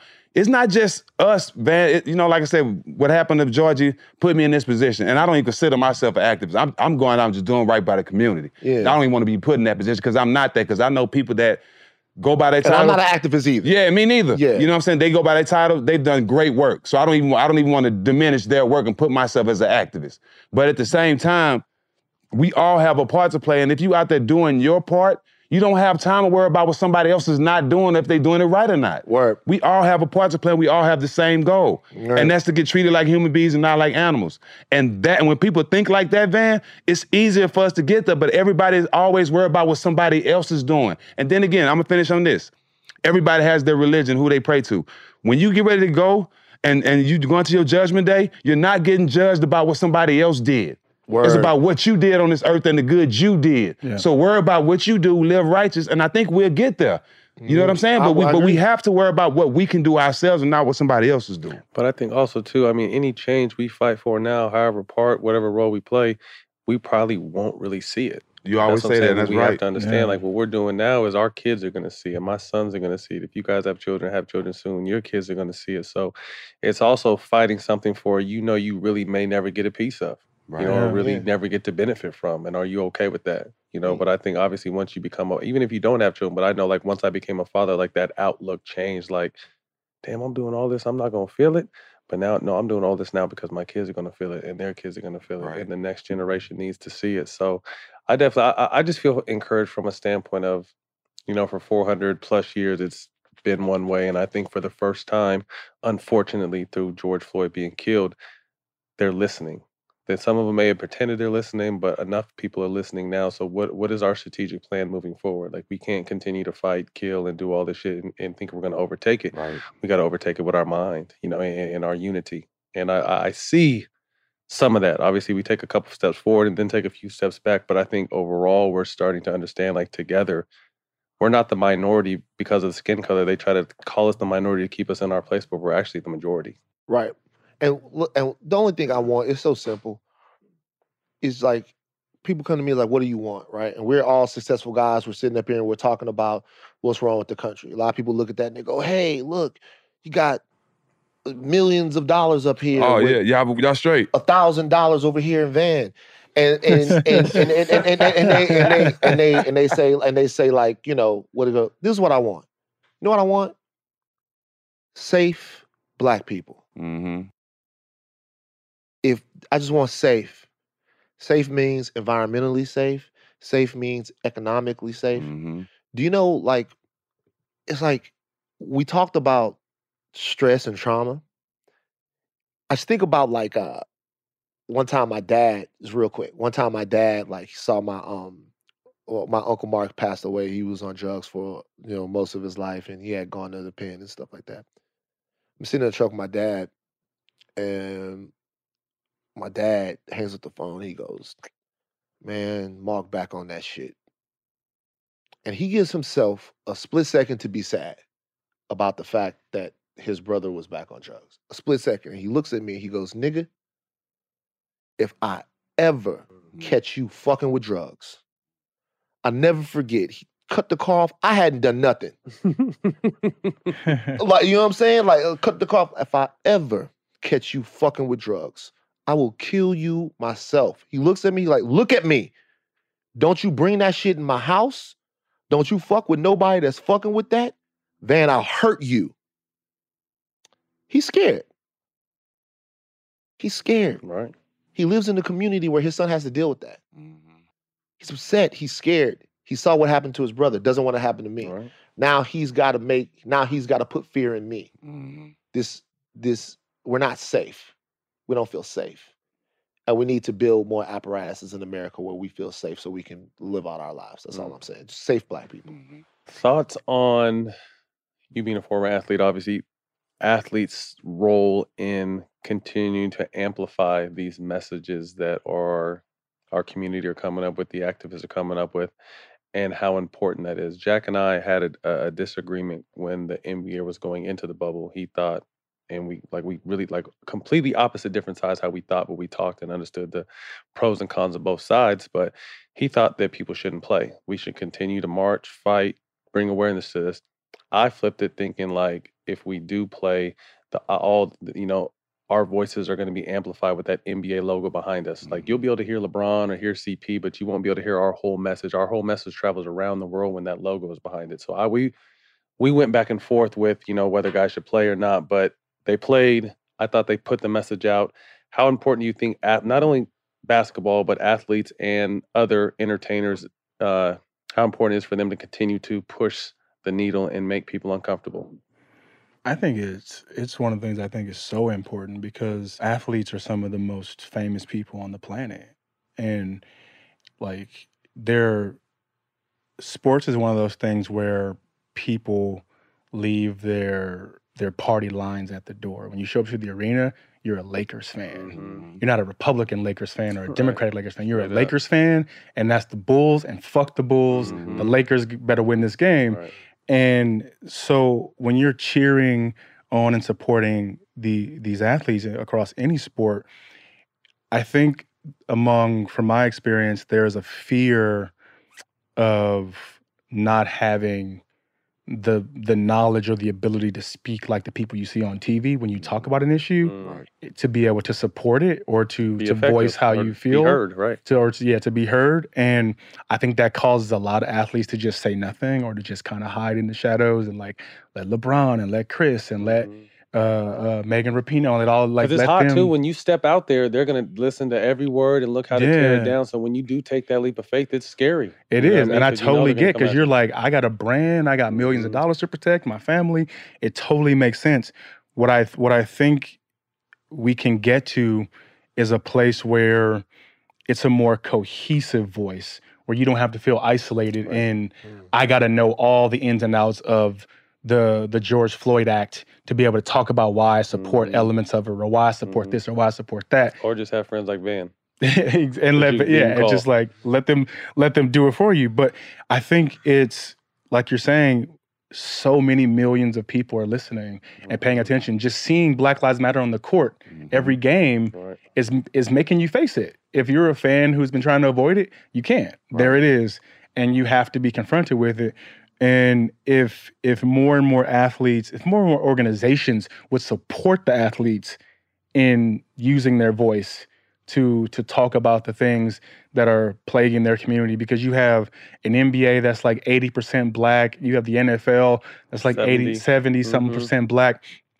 How can you as an organization look at the fact that your entire business is built on their backs, on their ability to perform, and you ignore the things that they take home every day? Because they think they're doing you a favor by allowing you to play on Exactly. their team. They don't understand that you worked hard your whole life. It's a gift from God that you have. They Exactly. didn't do nothing. They're giving you an opportunity, Right. but you taking advantage of it. So that's how they think, though. They think they're giving you something that you didn't work for. Well, I think that's what we need more empathy and understanding, in my point of view, because you can't expect middle class, upper class white man to ever understand our struggle, because he'll Yeah. never have to go through. So what we're asking you is to kind of step outside of your life and not even walk a mile in our shoes. Just see if them motherfuckers fit, and kind Right. of have an understanding of our day-to-day battles. But why would they do that? You got black people that see people struggling in their own neighborhood, and they get out and make it, and don't even think to go. They in that position with these people.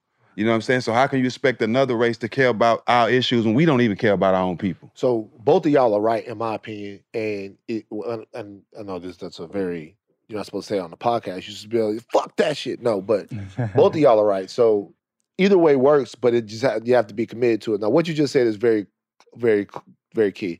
It's like what you said is people sometimes make out of the projects or whatever, and they don't give back and stuff like that. Mm-hmm. It's actually not even in our nature. Right. Like that's learned. Like Mm-hmm. we're cooperative, right? But if you so we have to make a decision as a community whether or not we're actually a community or we're just a bunch of people that survive something. Yeah. You know what I'm saying? Yeah. Like we have to make a decision about whether or not we're a community or we just like a bunch of people that survive some shit. Because right now, if we all like on a plane, right? We on a plane, we cruising to our altitude, right? We're going to like, I don't know, Cancun, whatever. We're going someplace. Like we're all you go, hey bro, look at this movie. I'm gonna watch this movie. I'm gonna watch the movie. You go, hey man, I can't wait till we get there. When we get there, we're gonna be like, we're gonna coordinate. We're all gonna work together. If the plane goes down, me, Trayvon, and Matt are gonna be like, let's eat Jack. To survive. If the plane goes down, we're gonna start looking around and being like, okay, who can we eat? Jack can't swim, so right. So because now our primary focus is surviving something. Mm-hmm. So it's like, fuck it, I gotta stay warm, I gotta stay fed. And not everybody can do it. Right. Right? Not everybody can stay warm and stay fed. Everybody can't. So then we start looking for the weak person who can't, and then we get them out of there. Yeah. And we take what it is that they got. And that's just not community. That's not what a community is. Right. The community is seeing somebody who may be struggling or who may need a look and helping them because of a belief inherently and a taught belief that they're going to add something when they get to where you are. Right. So in terms of your point, that's what we have to decide, whether or not we're a community or whether or not we just a bunch of people that survive some shit. Because survivors going to go their own way. Now, as far as what you guys were talking about in the bubble, I really didn't, like for me, it's like Kyrie Irving is my favorite basketball player on the planet, right? He's my favorite basketball player because I think he's doing something invaluable. He's giving context and perspective to this. He is playing basketball, and basketball has provided him a great life. A great life and a platform. Mm-hmm. Is NBA basketball as important as what's going on in the Middle East now? It's just not. It's just not. You have to be a moron to think that when kids are dying, right? So when you put a mic in his face and he goes, hey, yeah, basketball is cool, but I want to talk about what's going on in Kenosha, Wisconsin. We got to have that. Yeah. And the rub is that we can't have that if they're not playing. Mm-hmm. You know what I mean? But then if they don't play, that would be a huge, huge, huge big thing too, because that'd be fucking on people's pockets so bad. Right. So I think both people are right, but I think one thing that we have to do, to Trayvon's point, is we just have to know what we're saying. I see so many people, and I see Stephen A. Smith, and I love Stephen A. Smith. I see Stephen A. Smith being critical of Kyrie and being critical of like what he's doing and how he's comporting himself. I think that balance is needed. I think that, to be honest with you, if athletes would have been like this in the 90s or in the 80s, we might be better off right now. And I'm not coming at those guys. I'm just saying, yeah, it's shit going on. I know the dude can put the ball in the hole, but what else you got for us? I personally like making white people uncomfortable. I think they think better and on their feet. I think we're doing a disservice to white people by keeping them comfortable because they're not going to do it right. And now we're going to have to come at them. The best thing we can do for white America is continuously make them uncomfortable. And then we'll all get to a place where maybe we could all be a little bit more comfortable. It's crazy you brought up Kyrie because I was someone who was opinionated on his thing because it didn't seem like when he first came with the idea that he had a plan. To me, I wanted to have a plan. This is another thing he and I went at. Yeah, me and Kyrie talk every day. And it was something because it's just like, you have that platform. Like, what's your okay? You're not going to play. What's the plan? Not playing is not solving anything. Like you said, you're making people mad because games are, but like, what's your plan? And then once I kind of figured out what his plan or hearing what his plan and seeing that he really had a plan, I had to take a step back and admit that I was wrong. Because like, to me, I think, like I said, our strength is our platform. Our strength is our voice. Our strength is our ability to connect dots. Our strength is our ability to get our voice around the world. So, okay, if you're just going to sit out, you're wasting all but he was doing more than just But let me ask you out. this. What if he didn't have a plan? What if he just said a black man got shot today, I don't feel like shooting the basketball? I would understand that, but to me, it's not like that's your individual choice. Okay. And that's what you want to do. You know what I mean? But to criticize other people that want to move forward and go ahead and play. Or I got you. I'm not with. But if you do, like I said, find out that he did have a plan, like I had to take a step back and admit I was wrong and have extended a hand and sitting down and having a conversation. But I completely agree. Like the way he handles stuff now, and to me, I mean, we're transitioning into the basketball conversation part of the interview right now. I think Kyrie is the best player right now he's ever been because he's so clear on who he is as a player on and off the court. Super confident. Like he's so at peace with who he is on and off the court, and not a motherfucker can't disturb that. And then usually when you're at peace, that's when you're at your best in everything. You're putting your foot, you're putting your foot first too. So I love what he's doing. I definitely love that. Look at the season he had though. 50, 40, 90. The sixth player. Seventh player in history. Yeah. So it's after fasting a month. I don't understand his game.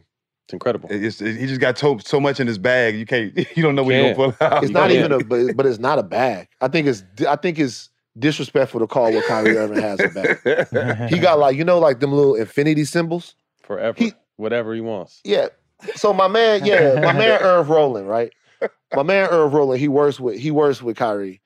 And he told me one time, because like I'm trying to get my game back right for the adult men's leagues.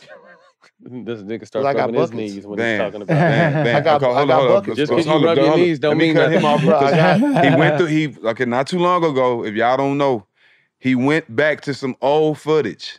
He was a little heavier, and he showed himself dunking. That was a while back, man. I don't know if you're going to get back to that. But see, here's the thing, though. It's not about dunking anymore. Okay, all right. There's been a player in the NBA that has set me free. Oh. Luka? Jokic.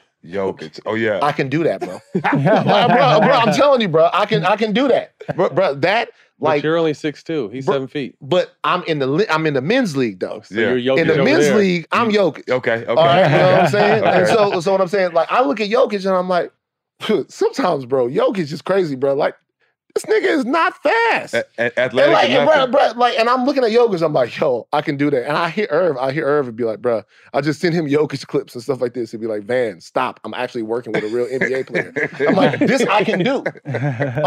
But he told me, he said, Kyrie, and it's something that I even can't, because people think they know about basketball, but they really don't know anything about basketball, a lot of people. It's like Kyrie really just, he's not even setting you up. He's just really reacting to whatever it is you do. The whole game. Whatever it is you do, he's going at full speed, just reacting.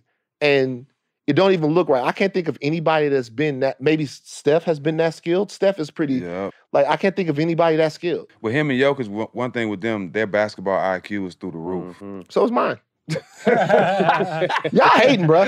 Like ask Term. And ask, here we go again. Ask Term. Ask Term. Ask Term. Hey, this Term name is the most dropped on this show We have BD ever. on. And, ask Term. Term. Term know I can play. We brought Term on. Term got some love. Oh, Term here we is the go with most Term mentioned again. person, not a celebrity. Yeah, ever has on been the mentioned on the show. show. Thoughts on the playoffs? Laker fans, Nets fans, who you guys have? What are you interested in this season's playoffs? Man, it's hard not to ride for my team. I just want the Lakers to play well. Thoughts on your team? Then you on their chance. Battling injury, coming into playoffs. I'm not getting my hopes up, man.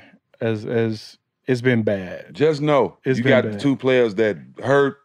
Tsunami, hurricane, anything can happen. They still got a chance. Yeah.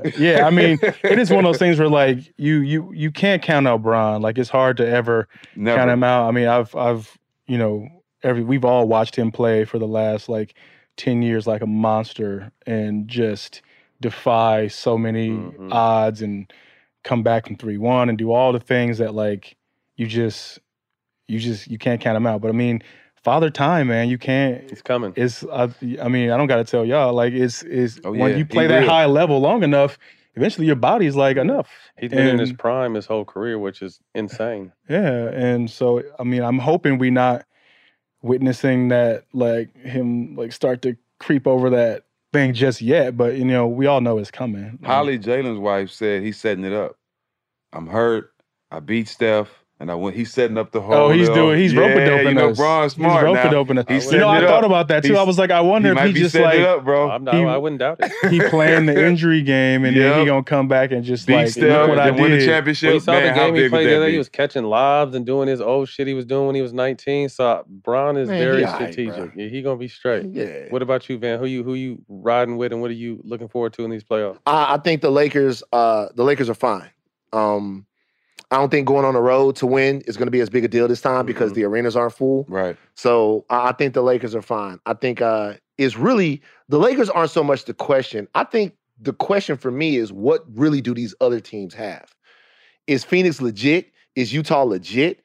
Are the Clippers legit?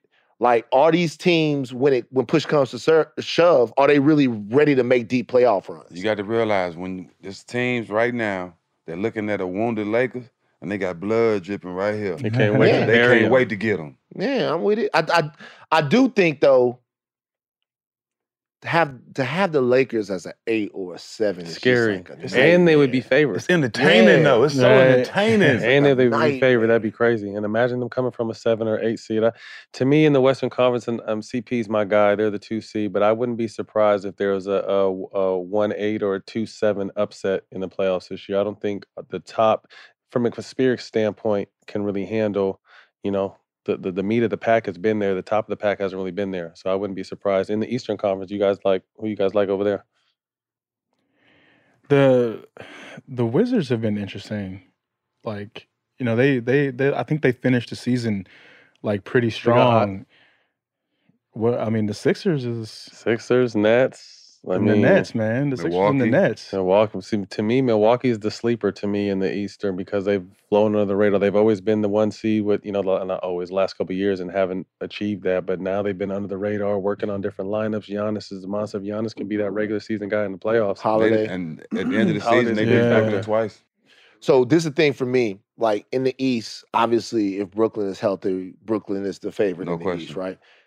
But the East has some really interesting wild cards. Like, for example, Miami has the experience, right? Miami has the experience. Miami has guys who have been there. They just made a run. Yo, the Bucks have a kind of weird, favorable matchup with the Nets. The Bucks can defend with the Nets and outscore them. And outscore them. So the Bucks, they don't have. It's not a favorable matchup, but it's a weirdly good matchup for them. Holiday can be effective in slowing down Kyrie.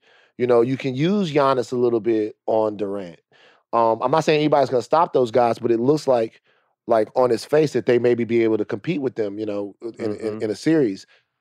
For me, the interesting thing is how good is Joel Embiid. Like, how good is Joel Embiid? I think he's a motherfucker. I know he is a motherfucker, but like, is he is Joel Embiid right now Shaq in 95 or is he Shaq in 2001? You know what I mean? Is he ready to take over? Shaq has always been a dominant force. Right. But at one point, it was a fucking joke. Early 2000s? Yeah. It was a joke. Right. Is Joel Embiid ready to take completely over? Because if he is really ready to be that guy, if he's that guy they got now, a great chance. then like then they're dangerous too. It's just hard to pick against Brooklyn. Yeah, God because damn. he is unstoppable. Whoa, we haven't even mentioned my favorite team in the whole league now. My favorite team in the whole league. To me, the guy who is the league MVP. I love watching the Knicks play. Man, stop. Julius Randle is the. Oh no, he balling. He balling, but MVP and favorite Julius team to Randle. watch. You tripping? I love watching the Knicks. Oh, I understand that. Where you originally from? I'm from Louisiana, Baton Rouge. And how you get to being a Laker fan? Because we lived out here for a couple of years, like a year and a half. I remember my dad had this contract, and the guy they couldn't let my dad. I had to ask you that. They couldn't seriously. My dad was a cement finisher out here, and he had this contract with this guy, and the guy was like, "Look, I can't meet that number, but my brother just gave me some Laker tickets." and my dad was like, "Hey, you want to go see the Laker game? Today, You want to go see the Laker game?" And we go see the Laker game. I'm looking around this bitch. I'm sitting there. I'm like, yo, is that Arsenio Hall? And my dad's like, yeah, famous people come to these games. I'm like, yo, this shit is a fucking amazing. Why would you be? And we didn't have a team. So I've been on the Lakers. Man, I don't fuck that. People always do that to me. I suffered with the Lakers through the Sedell Threet era.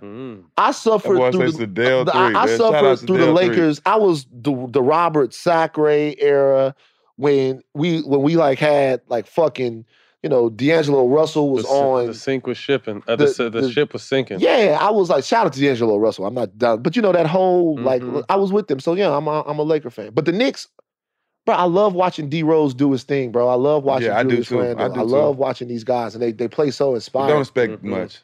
You don't expect much from the Knicks in the playoffs? I don't expect them to come out the East. Well, they're not gonna come out the East. It might be entertaining to watch them play a couple games, but let's slow down now. Shout out to Coach Tibbs though. Yeah, shout out to Tibbs. Great turnaround. Quick hitters, man. First thing to come to mind, and you guys are collabing on some of these answers. So together, your top 5 artists. Music? Yeah, music. Oh shit. Just in any genre? Yeah. Rihanna, Hove, Drake, Fredo Bang. Okay. Baton Rouge, Louisiana. Look at it. By time, go home. Fredo Bang. Thank you for Baton going Rouge, home. Louisiana. And Tame Impala. Who? Tame Impala. Y'all listen to Tame Impala? I'm not familiar. I'm not familiar. I listen to listen to Quran some Tame Impala in your life, bro. Who you got? Who you got? I'm gonna go Kendrick, Cole, Drake, Frank, and Jay. Okay. Nice. Top 5 most impactful films, Trayvon. Ooh, wow. You first. Impactful films. Top 5. In no particular order, I'm gonna say Do the Right Thing, Boys in the Hood, The Godfather, Moonlight, and oh God, what's the fifth one? And Two Distant Strangers. Yes. If you ever do a black version of Godfather, I'm getting into the business. Matt walking me in, so I would be perfect for that movie. Van, if you could sit at any game courtside in NBA history, what game would it be? Oh shit, the 81 pointer. Oh yeah, Toronto. I don't give a fuck if we lost. I know how good we were because we did win the game. But man, to watch that great cook like that on TV is interesting. And the narrative, we were down. Kobe did what he had to do to win. So that would be the one. Now there were games that obviously, bigger games and stuff like that. But to watch him do that. If you could be on any movie set ever to see how it unfolded, what movie would it be? Thank you, Matt. Good ass question. There's 2 movies in my head. I'm having a hard time picking one. Tell us both. You can use both. It would either have to be Do the Right Thing or The Godfather 2. Second one. Mine would be Reservoir Dogs. That would be a good one. Well, shit, we know. You know, it's funny you said that. That was your second movie? No, it's because I watched Reservoir Dogs recently, and you know, Lawrence Bender's one of our producers. Shout out to Lawrence. He produced and that. I text him about this, and I'm always very blunt about it with him. That movie don't hold up, man. Nigga, you out your fucking mind. It don't hold up. It's good to Reservoir me, bro. Dogs is fucking amazing. It don't hold up, bro. One thing about it, you can't predict it. Like, you can't predict what's gonna happen. Look, man, there is so many absolutely unnecessary niggas in Reservoir Dogs that it is unwatchable. Who's unnecessary? Go watch the first 20 minutes. Go watch the first 20 minutes of Reservoir Dogs today, and tell me after you watch it that you're not going. You can't pick out 5 niggas that don't need to be in the script. Any nigga that's not said by a nigga in the movie not supposed to be in the script. What you mean? That's really the truth. It don't hold up to me, man. It don't hold up to me. But and I say that as a person who loved that movie, right, and hadn't watched it for in a long time. And then, like last month, I put it on and go, damn, man, this just feels like gratuitous in a way that I'm not really sure about anymore. And but no, man. Shout out to Lawrence. Godfather 2. Van, 5 dinner guests, dead or alive. Okay. You know this one be all over the place. Tough. So it's like Ella Baker. For our fans, who is Ella Baker? Ella Baker is one of the most not talked about people in Black history to me. Okay. She's a Black woman that was very vital in the founding of SNCC and was like a mentor to John Lewis and Stokely Carmichael and guys like that. Nice. She's like amazing. So I hope to bring her story out to the masses one day. So I would say Ella Baker. Damn, it's a tough question. Marvin Gaye. I think Marvin Gaye had an incredible life. Barack Obama. You know, I want to meet Barack Obama. I've never met Barack Obama before. Stanley Kubrick. And probably James Baldwin. Interesting table. Yeah, interesting table. Probably James Baldwin. Trek. That's hard though. 5, dead or alive. I would definitely say Baldwin. He's on my shirt right now. That's like one of my gods. Obama, for sure. Malcolm. Yeah, my favorite. It's his birthday yesterday, right? Yeah, or today. yesterday. Happy late birthday. Malcolm and Martin. You know why? Because like that would be an interesting conversation in 2021. Just to like contextualize that. Give him a little alcohol, both of them a little alcohol, and see what happens. And then to just like really. You don't want to get Martin too drunk. Word. And then I think like maybe to really like mix it up, I throw Hove in there. Oh, okay. Just because I just imagine how fucking crazy that would be. This question is for both of y'all. Who do y'all want to see on this show? I want to see y'all rap with Obama, man. That would be dope as fuck too. Yeah. I want to see that conversation. That would be like the Sean King episode with me. I probably wouldn't say much. I'd just be sitting there listening. That'd be dope. Obama got to smoke though. I'm sure he did. You just smoke squares. Yeah, he's just like I Obama. thought he used to smoke trees. Yeah, I'm pretty sure. Yeah, I'm pretty sure. Obama got to smoke. I want to just see Obama. I mean, look, he got them purple lips. Showtime got Showtime. He got them.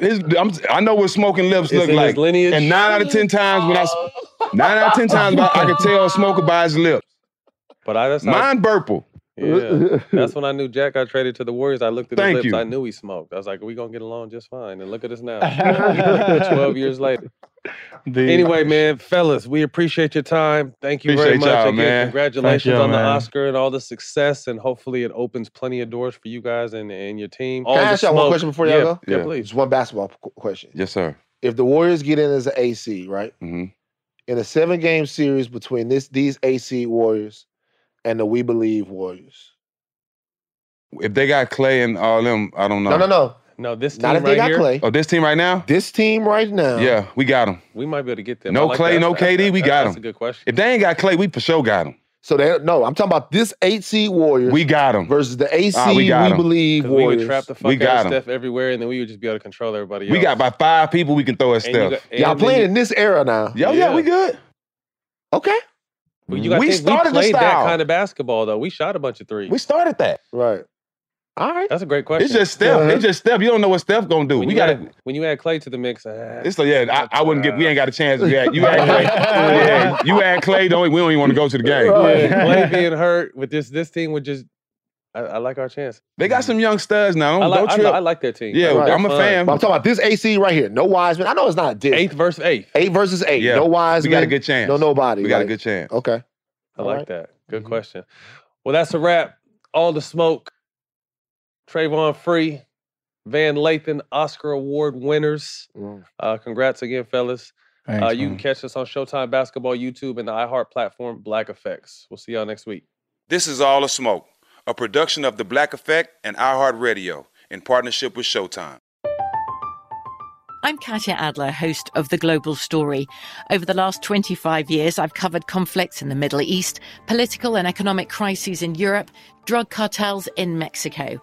Now I'm covering the stories behind the news all over the world in conversation with those who break it. Join me Monday to Friday to find out what's happening, why, and what it all means.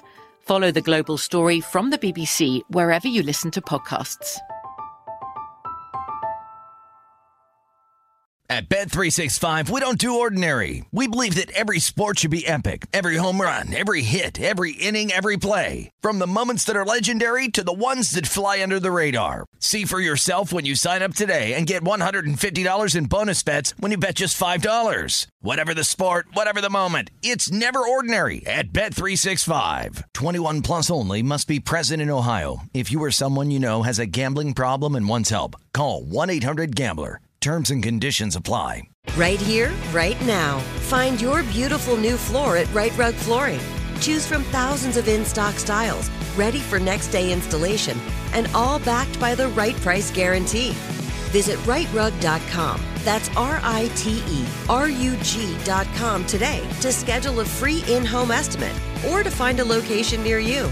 24-month financing is available with approved credit. For 90 years, we've been right here, right now. Right Rug Flooring.